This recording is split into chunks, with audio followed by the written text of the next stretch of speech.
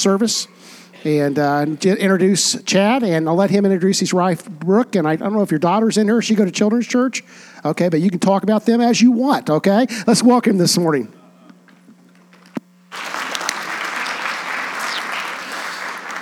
Well, good morning. So good to see you. Honor and a privilege to be with you. This is my better half, Brooke, in many ways. She is sitting there on the front row. Go ahead and wave, babe. Yeah. Then my daughter, Allie. And I'll tell you a little bit more about their story if you guys come back. And it'll also be a hook to get you back. Okay. Anyways, so turn your Bibles to Luke chapter 3. I want to dive in today in Luke chapter 3. I want to dive into verse 21. Luke chapter 3, verse 21.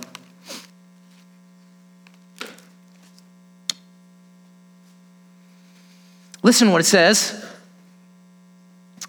Luke 3:21.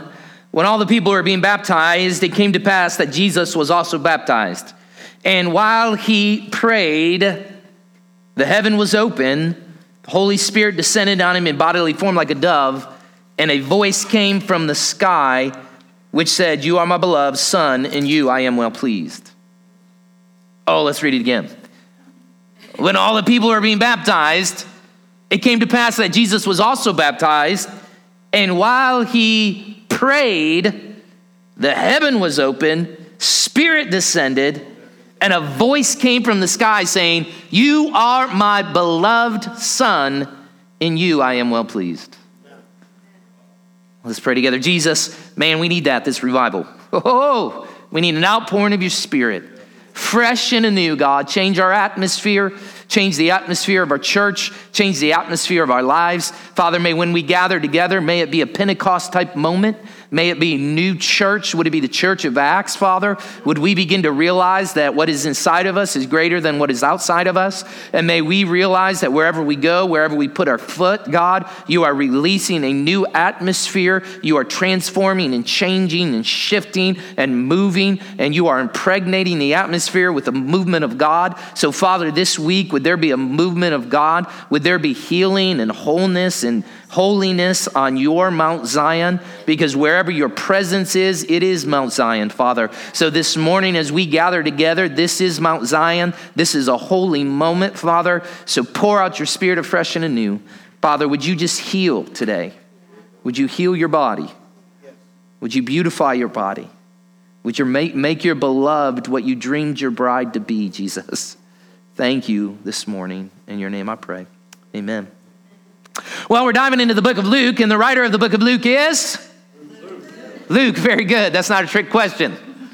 So it is Luke, okay? Look at your neighbor, say it's Luke. All right, very good. So the writer of the book of Luke is Luke. He parallels two individuals.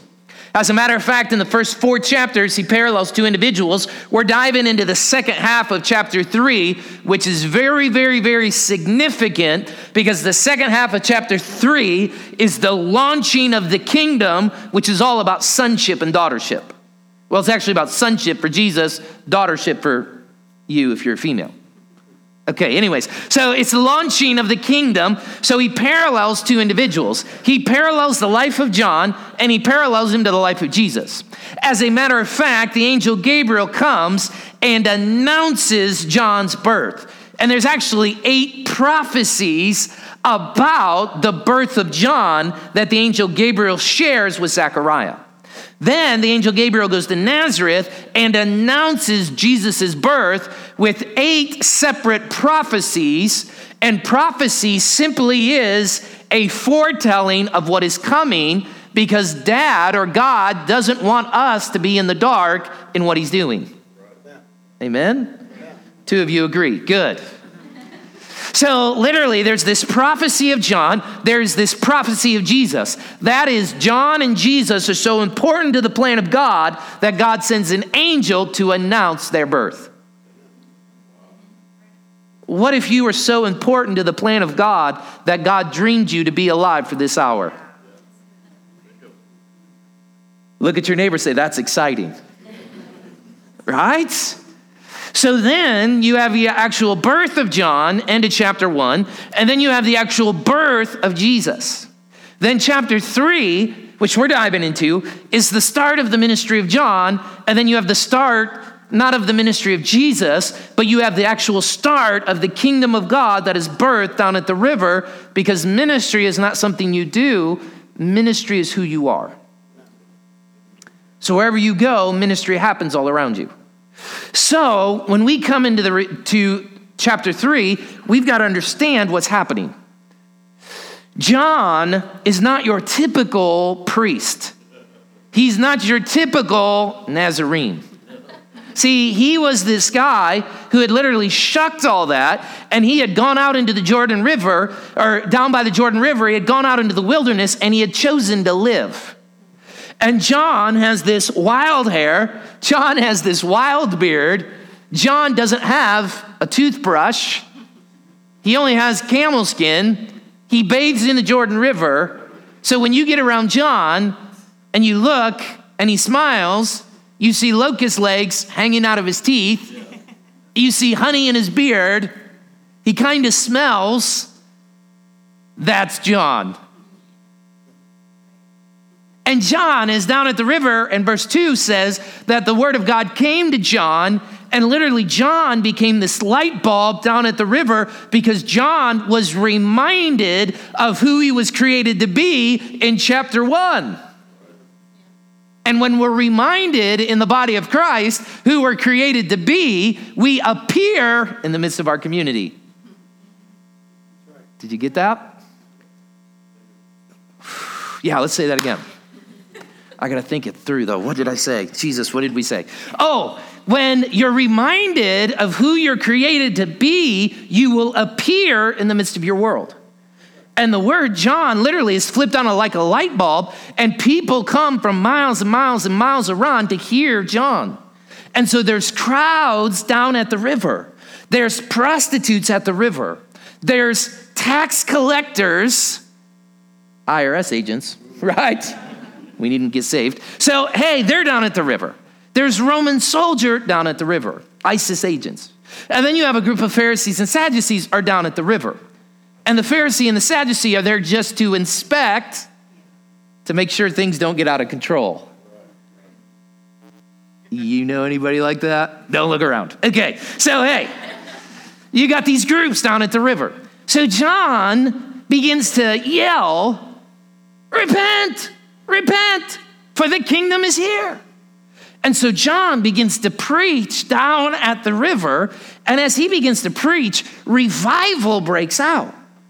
And so the prostitutes start coming down to the river, and John says, oh, hey, I'll baptize you. And John is telling them that, hey, God has done this in the past. This is how he's forgiven sins in the past, but there's a whole new way that God is going to forgive sins. There is a person, there is the Lamb of God who's going to come, and he's going to take away the sins of the world. So God is up to something new. And so he's looking at the crowds and he's saying, listen, you've got to let go of the old. You got to let go of the past, and you've got to embrace the new thing that God wants to do in your life, so you need to repent. And the prostitutes know they're desperate, so they get in on this. Oh, the tax collector, he knows he's a cheat, man. He gets in on this. Hey, the Roman soldier, man, he knows, hey, fighting violence, it ain't working for me. He gets in on this.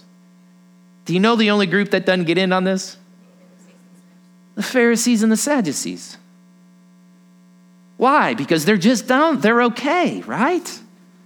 I mean, this God thing, I mean, hey, we already did this thing. I mean, we got a law. We got our customs, man. We're good. It's not about us. Well, yeah, the prostitute needs it. Yeah, I mean, this sermon this morning's good. My wife, she really needs it. You ever been there? So John is preaching, man. Baptisms are happening. Prostitutes are getting saved, man. John's dunking so many people in the river. And as he's dunking so many people in the river, we begin to call him John the Baptist, which has nothing to do with denomination. Right? At least we had Jesus. Jesus was a Very good. Anyways, you'll get that later. So John's dunking all these people. Jesus shows up down at the river, Luke 3:21. He shows up down at the river. And it's interesting, even as Luke is writing this, verse 20 or 19 and 20, John ends up in prison. So it's almost like in Luke chapter 3, Luke is concluding the ministry of John because something new is about ready to happen. Something new is about ready to shift. There's a new thing that God's doing. And so John is going to disappear all the way to Luke chapter 7. John is going to disappear because Luke wants to show you the releasing and demonstration of what's about ready to happen. So he literally comes in, he talks about how John gets thrown in prison, which is a powerful thought and concept. And then he comes back to the river scene. And he says, Jesus showed up at the river. Now, you have to understand, Jesus is not the only one at the river. I mean, there's major groups at the river. And probably at this time, John has dunked so many people that we begin to call him John the Baptist. So that means there is a lot of people who've been baptized by John. And so when Jesus shows up at the river, you would think Luke gives us some details. How many like details? Yep, see, I told you, my wife, I told the first service, my wife's really into details. I kind of gloss over the details. That was Luke, okay? Luke glosses over the water baptism of Jesus. He doesn't even mention it. He doesn't talk about it. He just says, listen, Jesus got baptized. I want you to know Jesus got baptized. But me and my wife, we love details because we're one, and I'm trying to get into details. So me and my wife, we love details. And so let me ask you a question. When Jesus got baptized, did he wear a robe? See, when Jesus got baptized, did John take Jesus, hold him down an extra couple seconds? They were cousins. Yeah. And then pull him up. I mean, what is the details of the baptism? It's almost like Luke is saying, listen, I don't want you to focus on the baptism.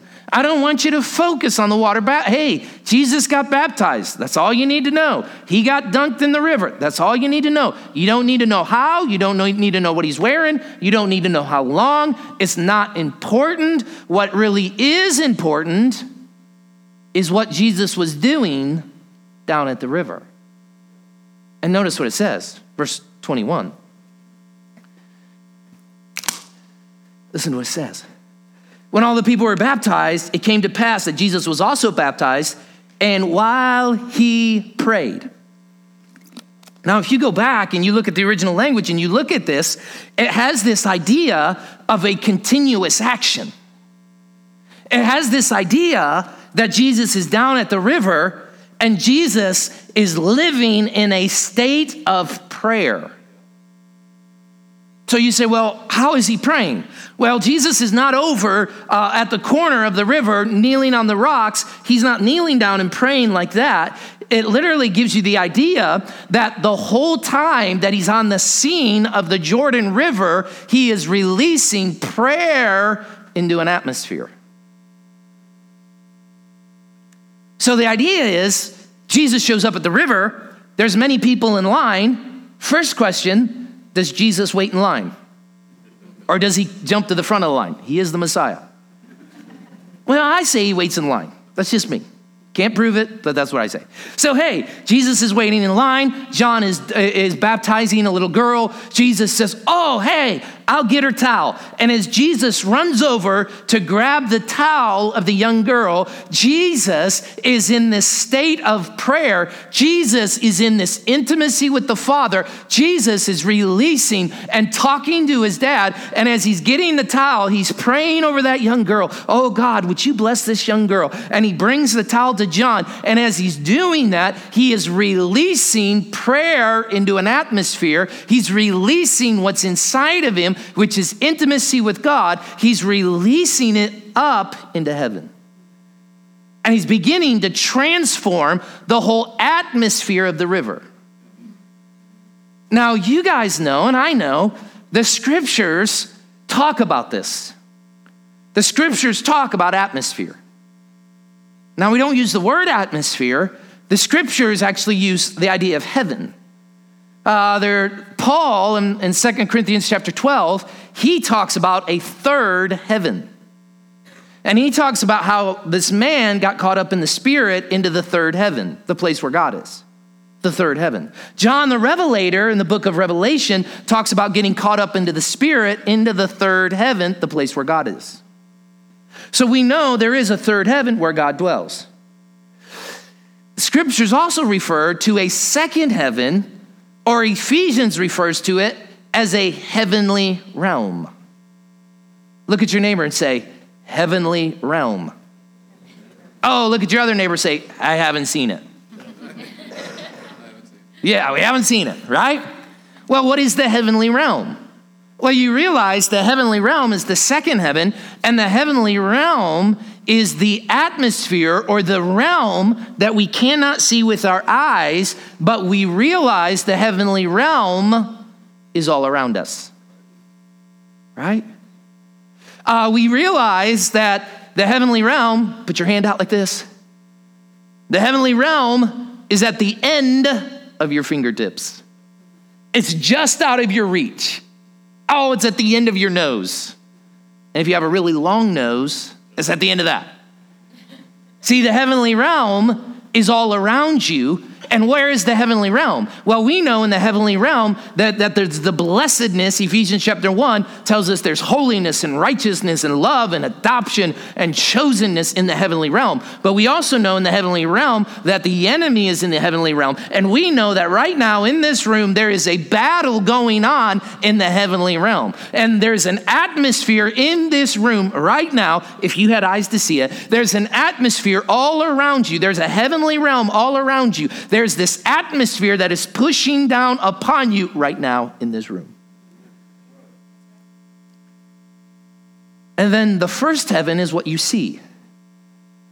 And so we see the beauty of our sanctuary. And our chairs are not pink.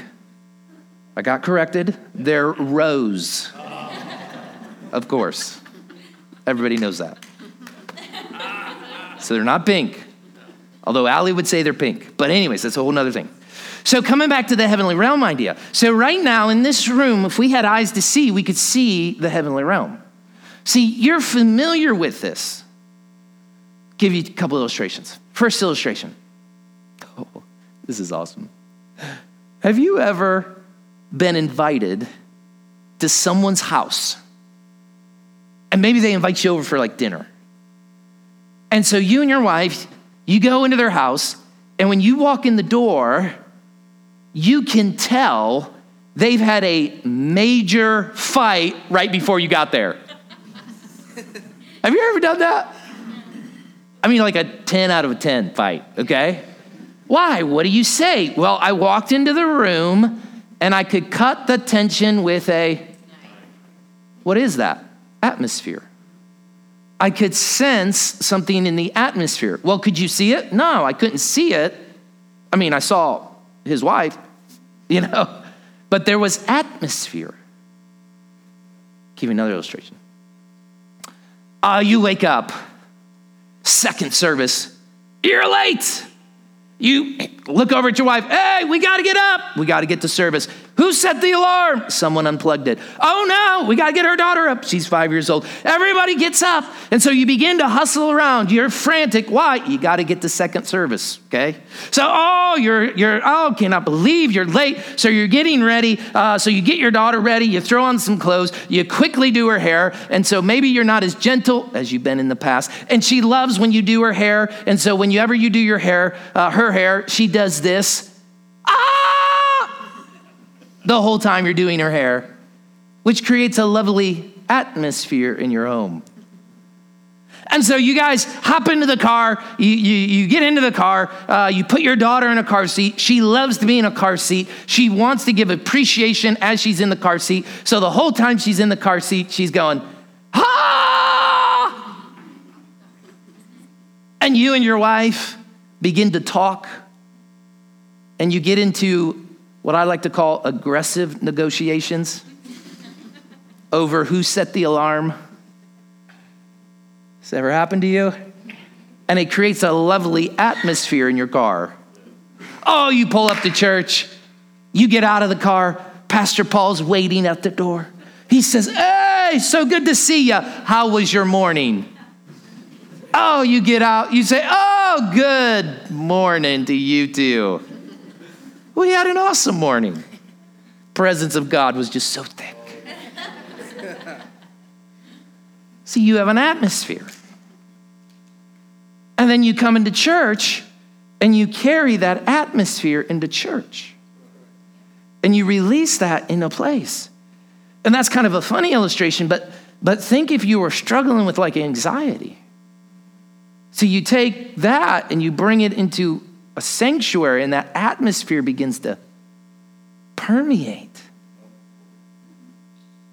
And what would happen if 4 or 5 or 10 or 15 people come in and all the atmospheres of their life begin to come into this place? You understand that there's a spiritual, do you realize in the reality in this moment, there's a spiritual battle going on in the heavenly realms right over top of us?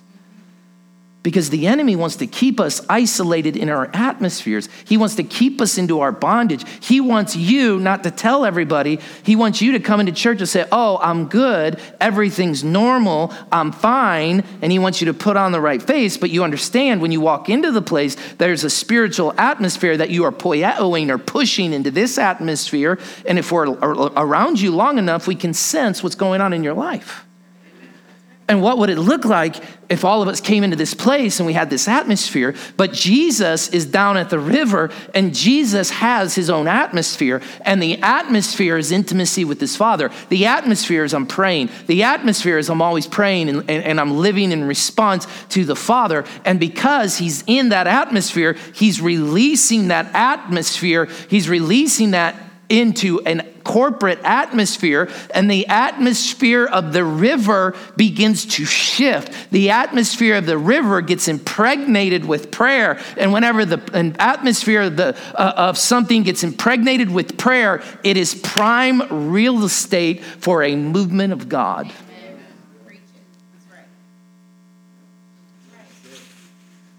So you understand, Jesus is down at the river. He's releasing a heavenly atmosphere. He's releasing the kingdom down at the river, and he's transforming the atmosphere. And all of a sudden, heaven is ripped open, man. Spirit of God descends on him. A voice from the sky says, you are my son, whom I love. With you I am well pleased. And Jesus gets baptized in the Spirit because he's living in an atmosphere of prayer. Amen. At the Jordan River. Not at church. So you understand that you could take the atmosphere that's inside of you and you could go down to Walmart, where the Walmartians are. It's a whole new breed of race at night. But anyways, so you could go down, you want evangelism? Go to Walmart late at night. So anyways, you go down there. You understand that the atmosphere that is inside of you is greater than the atmosphere of Walmart. And when you walk into Walmart, you are literally, if you're walking in intimacy with Dad, you're walking in intimacy with the Father, you're beginning to transform and shift and shape Walmart. It is almost like the enemy who's there says, oh no, a son or daughter of God has shown up on the scene, and all of a sudden there's a shifting in the corporate atmosphere. And you know what happens if you run into someone else from church at Walmart in the grocery aisle? Hey, you're picking out meat, right? You realize you could have church at Walmart because two atmospheres come together, and he says where 2 or 3 are gathered together, there I am also. And what if you carried such an atmosphere that when you walked into Walmart, people's lives were transformed and changed? And what if we carried such an atmosphere that on Sunday morning when we came to this place, which is just a building, when we came to this place, we were the house of God, carrying the atmosphere of God, carrying the presence of God, and we were releasing that into this atmosphere, and we had 10 or 20 or 30 or 40 or 50, or all of us releasing righteousness and holiness and deliverance and healing and joy and life and peace in an atmosphere of this place. You realize the ground would begin to shake. And what if you could release such an atmosphere, man, that when someone who was addicted, someone who was broken, someone who was hurting came into this place, there was such a corporate atmosphere, man. There was such an atmosphere on the place that it literally hovered over the place, and they would find freedom without anybody saying anything. Amen. That's the river. And it comes out of our intimacy with the Father. Comes out of our intimacy and prayer with him. Do you believe that? I want to show you one more illustration of this. If you want to turn with me to Acts chapter 4. Acts chapter 4. You know the story. It's the story of the early church. Talking about atmosphere of prayer. It's the story of the early church. Peter and John have healed the lame man. Well, of course, the Pharisees and Sadducees, they get all bent out of shape. Because, hey, they didn't go through the right protocol. So they get all out of shape. Can't believe that they had the audacity to heal someone. Anyways, so they show up and they drill Peter and they drill him and say, hey, listen, you can't preach in Jesus' name anymore. And they warn him. And they say, if you do that, we're going to call you in again, and we're going to discipline you. And so Peter and John come back, and they gather around the church, and you understand that this is the early church, man. The birthing of the church has just happened. Pentecost has happened 2 chapters ago. So the church is very, very young. It's very, very young. It's large, but it's very young. And so the church is very, very young. It has been threatened by the religious of the day. The Jews, the religious of their day have come up against the church saying, you will not preach in Jesus' name anymore. You will not heal anybody anymore. Quit doing that. We don't want you to do that. So the church gathers together. And you would think the church would gather together based on fear. Because if it was me, I would probably gather together based on fear, because I'd be like, oh man, the higher ups are coming up against us. They're persecuting us, saying we can't do this anymore. God, what do we do? But what's so interesting about the prayer, when you listen to the prayer, you would think they would say, oh man, God, we're crying out to you because we need you. And they are doing that, but notice what it says, Acts chapter 4, verse 24.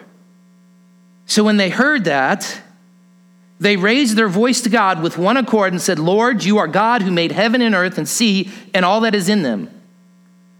And so they begin to talk about this prayer, which is very, very powerful, because they begin to talk about a God who is sovereign, a God who's in control, a God who knows what he's doing.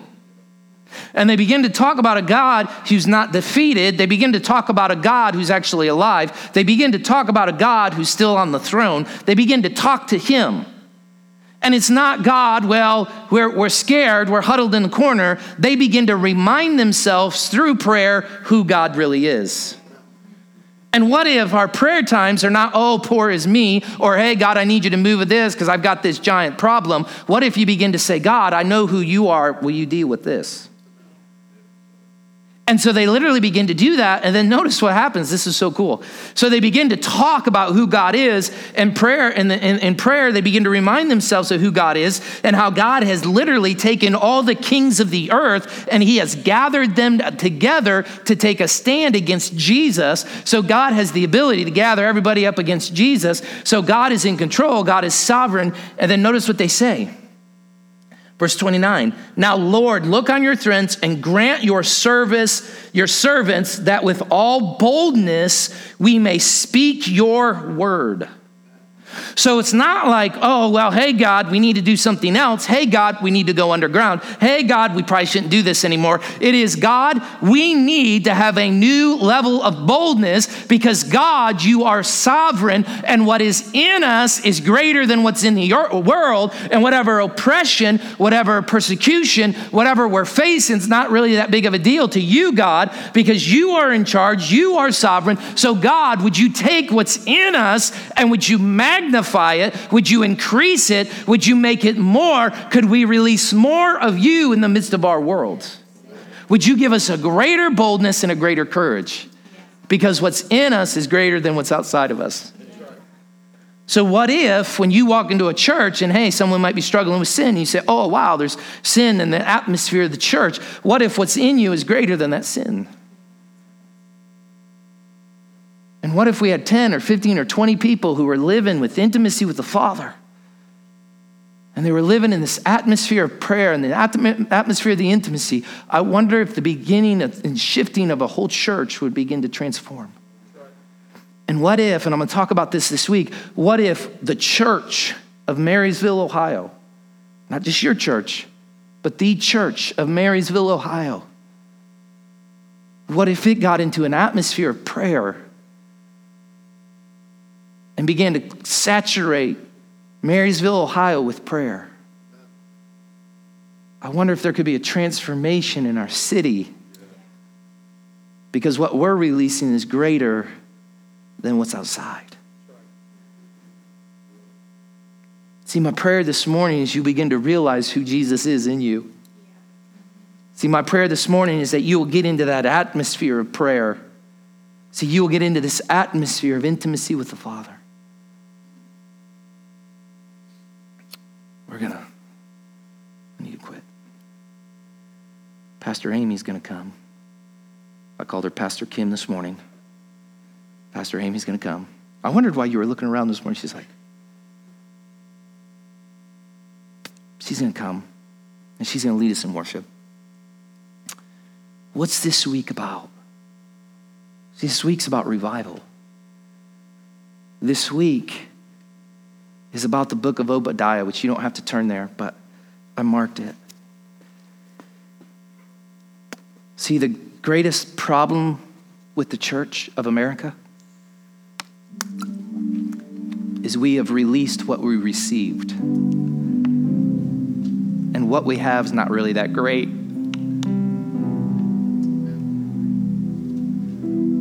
Because we're not transforming our world.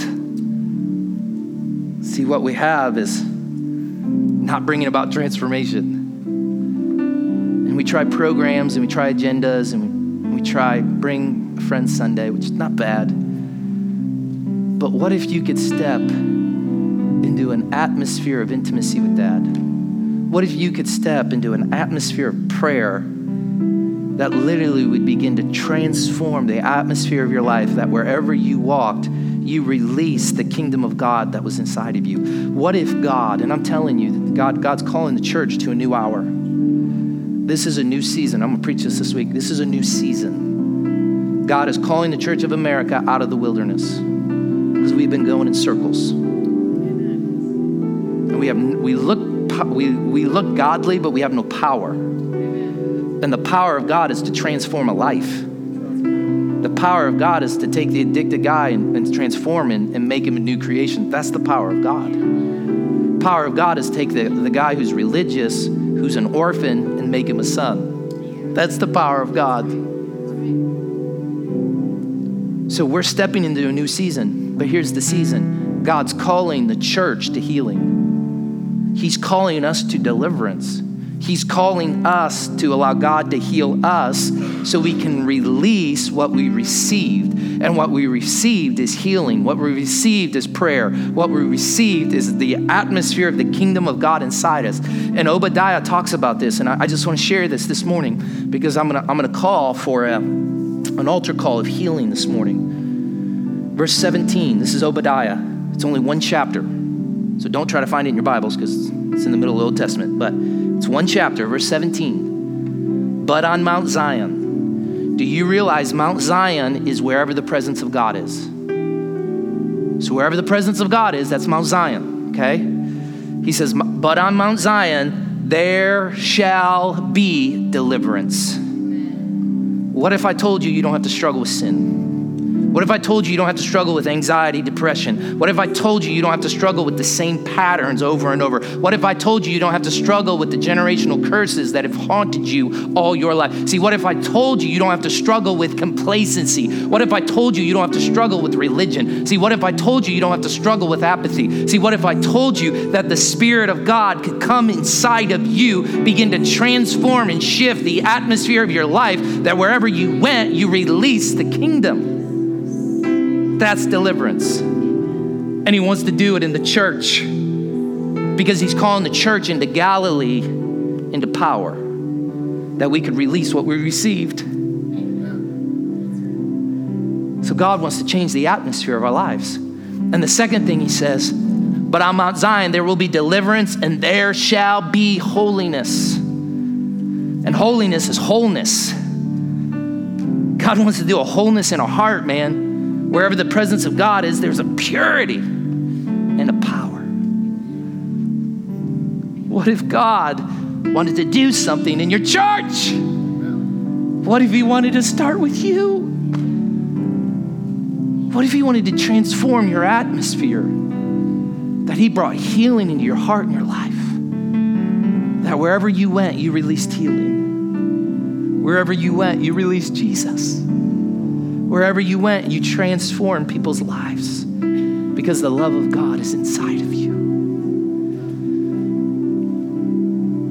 Jesus, I want that in my life. And I believe these are Mount Zion types of moments, God, for your church. I believe you're calling us into a new season. I believe you're calling us out of the wilderness, God, and you're calling us into a season of power and authority. I believe you want to release something in the land. And Father, even this morning as I was Marco Poloing, God, I heard about the law in California of trying to ban literature, coming up against the Bible. But Jesus, would the church realize that the Bible is in us? The word's inside of us. And may the church in California realize that there's a Jesus that's inside of them that's more powerful than anything that comes up against them. And Father, I even think of those who feel threatened, God. I pray, God, that they would have a perspective this morning of who you are, that you are sovereign, Dad, and that what's inside of them is greater, God, and what's inside of them can be released and healing and life can come forth, God. Father, would we quit operating from defeat? But Jesus, would we begin to operate from a place of victory? A place of life, a place of healing, a place of wholeness, a place of holiness. God, would you awaken your body to the righteousness, that they are the righteousness of God. Would you awaken your beloved? Would you awaken your church? Would you transform our atmosphere? Would you change this place? And Jesus, would you make us more and more and more like you? That when we gather together, the ground shakes because there's an outpouring of your Spirit. Every head bowed, every eye closed. This morning, I have a very specific prayer call. We have these things up here called altars. And altars this morning just simply represents a place. If Jesus is speaking to you, I want you to respond. And I just want you to say yes. This morning you may come and you may say, hey, listen, man, the atmosphere of my life's not really that great. Jesus himself said, hey, take heart. In this world you will have trouble. The word trouble is oppression. So we live in a world full of chaos and depression and oppression. And so maybe this morning you came with the spirit of heaviness. But I want to tell you today that God wants to change the atmosphere of your life. God wants to remove the spirit of heaviness and he wants to put on the garment of praise. See, maybe this morning you come in and maybe you've been struggling with a pattern. Maybe you've been studying with iniquity. Maybe you've been struggling with the same thing over and over. And maybe this morning you want to come and you just want to lay it down at the feet of Jesus and say, Jesus, I don't want this morning. I'm telling you, there's healing and life and wholeness in who he is. Maybe this morning you need emotional healing. Maybe you just need a healing of your mind and your emotions. Maybe you've been through some brokenness. Maybe you've been through some hurts. Maybe you're walking through grief. I don't know where you are this morning, but I want to give you opportunity to respond. And maybe this morning you simply say, you know what, I just want to come and I want to allow Jesus to begin to transform and change my atmosphere. I want to give you opportunity this morning. The altar's open. We're going to spend a few moments of seeking, a few moments of responding. If you need healing this morning, I want want you to get out of your seat, and I want you to come, and I want you to kneel. We're going to seek, we're going to respond, we're going to worship. And then Pastor's going to come and close this when it's time.